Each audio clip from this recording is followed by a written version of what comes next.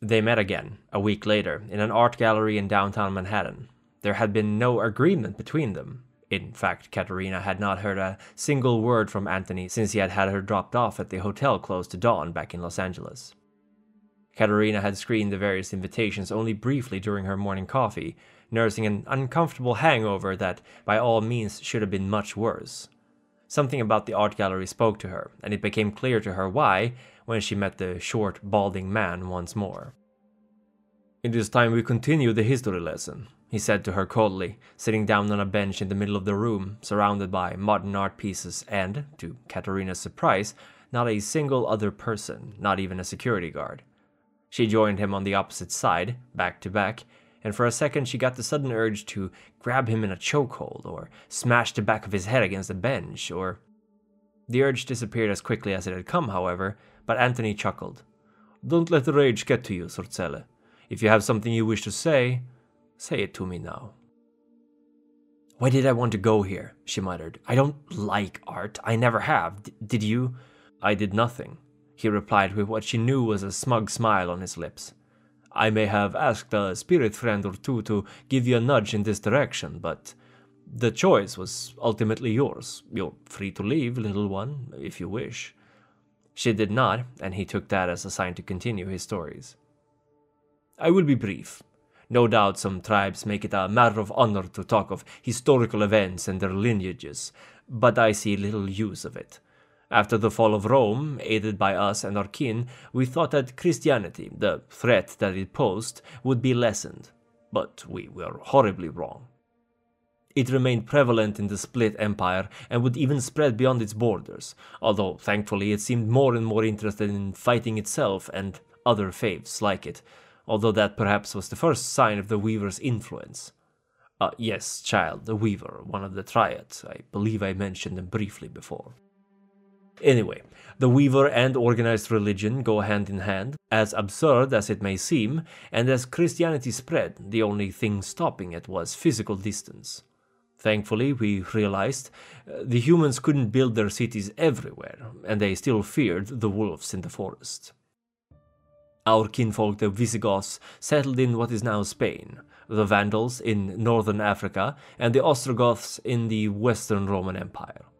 The Franks brought together the northern regions, well, not Scandinavia, but only the foolish Get wanted those lands, and of course in the east, the Byzantine Empire arose to rival and, in my very humble opinion, supersede the splendors of Rome. Emperor Justinian's wife, Theodora, was one of ours, and the emperor himself was kinfolk. A match made in heaven, perhaps, and these two achieved many great things, subtly guided by our tribe, of course, but alas, their empire was not to last. But that is the way of things. The Balkans were our homelands, but sadly also deeply infested with bloodsuckers. The leeches would use the Byzantine Empire to whatever ends they wanted, which of course was a grave insult to our kind. We hate the leeches just like any other tribes, Surcele, but the Tzimitzi of the Carpathians, they hold a special place of hatred in our hearts. The rise of Islam and the Arabic people was an unfortunate series of events for us because our kin were dumb enough to stand in their way. They either got assimilated or were forced to flee. Iberia, Northern Africa, they all fell to this new faith and its followers. But of course, as you learned before, we Shadow Lords do not fear change. We merely adopted the means of this new rulership to the best of our abilities and consolidated. Emperor Charlemagne was a great man for sure, history books have shown us this, mostly because he managed to unite rather large territories of land before his death. While impressive, it didn't necessarily last for very long after that, but he does hold a bittersweet spot in our hearts. Because with his conquest, and its eventual dissolution, the Holy Roman Empire would come into existence, and there, child, was born one of our most despised enemies, one of the biggest stains to our tribe, a man who earned the enmity of all of the Shadow Lords. The crusades that came in between his birth and the fall of Charlemagne's empire are of little note to us. They achieved close to nothing, except perhaps by indirectly importing vast amounts of knowledge from the Islamic world to the Christian. Complex mathematics, philosophy, poetry and such would be sown in the soil of Europe to slowly blossom into what would become the Renaissance. So I suppose we have that to show for all the blood that was spilled. The Mongol horde that followed not too long after the Crusades were impressive. I'll give them that. In fact, they were more than that. Our tribe learned much from their ferocious tactics and mentality, and indeed we were already familiar with them, considering how we had expanded our kin into the east. But to witness it firsthand. Sometimes I feel a sting of jealousy for the vampires who live to witness these things. But it passes quickly. Gaia wishes for us to live short, brutal, and honest lives, and who are we to question her? Are we not capable of becoming vampires? Katerina asked, realizing there was more to this than what Anthony was telling her. He gave her a scrutinizing look before he shrugged. There are rumors that such creatures exist, but they are surely twisted and rotten to the core. They must wish for a swift death, and if they do not, they are worse off than we thought. Regardless, the Mongolian invasion eventually ended, like all wars do, but in its wake it left a large amount of refugees, quite a number of them being Turkish. And they banded together, forming eventually the Ottoman Empire, against which the Holy Roman Empire, which of course was none of those things, that is to say, it was not holy, Roman, or really an empire, to create an order of knights to help defend their borders against the Ottoman Turks. One of these knights was Vlad Dracul.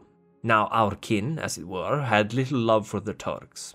Yet another empire of many who wanted to trample them, and thus they cherished the idea of this draconic knight protecting them. Well, it turned out to be a mistake, as I am sure you can guess. Vlad Tepes, the son of Dracul, was ransomed at an early age by the Turks, as was common amongst noble families at the time, and received quite an education with them. However, when his father was assassinated, he hunted down the killers, with the help of the Turks, and then proceeded to plot his revenge against the Turks. And Vlad Tepes, it would turn out, was a man capable of great cruelty. Katerina, who had been listening closely up to this point, finally let out a grunt of disbelief. Vlad Tepes? Dracula? The same Dracula that's in the movies? On cereal cartons? Come on, Anthony, you don't expect me to. The very same, Katerina. He turned to look at her, a tired expression on his face. I have never met the man myself, but I have been told that he is still alive. Well, that he still exists, and that despite all the blood our tribe has shed to have him destroyed, it has all been for naught. We supported Dracula once. Indeed, when he stood up against the Ottoman Empire, we fell in behind him. Our goal had always been to protect Gaia, after all, and the less empires of humanity to cut down her trees, to dig up her mountains, and to pollute her rivers, the better. This was, of course, before he was turned into a vampire, I would assume. I've even been told that he was supposedly kin to us, distant as that may be, but I put no stock in such rumors. Unlike certain other tribes, we have kept fairly good tabs on who are of our kind, and I highly doubt that a nobleman such as him would have escaped our notice. Vlad's war against the Turks initially turned out to be quite successful, no doubt partly due to our involvement. But the Sultan of the Ottoman Empire, Mehmed II, felt it a personal insult that the lord of a small region like Wallachia would cost his empire so many victories. So what came after that was a full-blown invasion, which resulted of course in the death of many of our kin, a large amount of them by the hands of Vlad the Impaler himself. I am not certain exactly when in history the son of the dragon became a leech himself, but surely at that time the monstrous nature of his vampiric blood must have overtaken him, for he spared none if it meant it would help him save his own life. We had unwittingly aided this beast, hoping that it would bring our kin peace and prosperity, but instead misery and death became their companions. Ultimately, Wallachia became a vassal state of the Ottomans, which was significantly better than serving under a man who had become increasingly obsessed with impalements of all kind, and Vlad disappeared from history. Mostly. We are supposed to have destroyed him in 1475, but as you no doubt realize, the writings of Bram Stoker must have come from somewhere, and while our more prideful family members will never admit it, it's quite possible we failed in destroying him. I have little to say about the Renaissance. It led to more efficient warfare, an easier spreading of knowledge amongst humans, but to us Garou it had little worth or impact. Our Balkan homelands were relatively stable and prosperous under the Ottomans for a while, and while our kin cared little for it, the stability it brought, for even the leeches were firmly kept in place by their betters, it of course wasn't going to last. With the so-called Enlightenment and the Age of Exploration right before it, our already weakened grip over humanity became looser still. They armed themselves with knowledge, with reason, and with conviction. Nation-states began to grow up like mushrooms, technological discoveries became more and more common, and as we see today, that trend has never really stopped.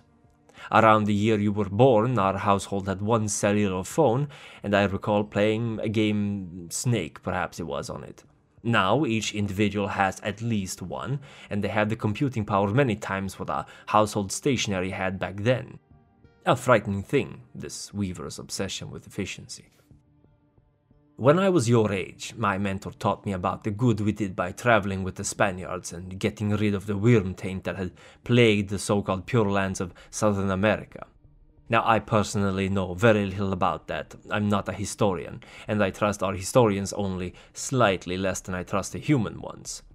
Still, I was told of systematic, institutionalized human sacrifice and cannibalism, and that this is something we supposedly put a stop to. Was this worth the extermination of these cultures, the theft of their culture and property? I cannot answer that. I believe it is up to your heart to find the answer to it, one that will fit you. Our actions are often harshly judged in the light of hindsight, but judged they ought to be. And bear in mind, to our ancestors, the acceptance of similar methods when they were practiced by Vlad the Impaler led to great suffering of our kin, and to Gaia. So I would presume they were a little more eager to put a stop to ritualistic mass murder. Ugh, girl, I find myself trying to justify these horrors despite myself. The long and short of it was that our ancestors concluded that the easiest way to fix this issue was through killing and destroying the offenders, but reform was never on the table. Anthony got up, stretched, and grunted. We will meet again, in the rafters of the Opera House of Sydney. You need to get in there undetected through whichever means you wish to employ, and when you are there, I will tell you of our greatest sin. And perhaps some more about our society. Katerina simply stared at him. How am I supposed to? You will find a way, Sorzelli. He smiled at her, even though his eyes were not smiling. I'm sure of it. The four grandchildren of Cain wait patiently for the time of judgment to arise. Snow, wise beyond his years and powerful in his compassion. Bambi Parsons, a leader with an unbreakable will. Procyon, who has been reborn as a god amongst Cain's angels. And Dougal, whose thirst for blood is matched only by his strength of will. Their childer, the Methuselah, control our every move through their timeless jihad.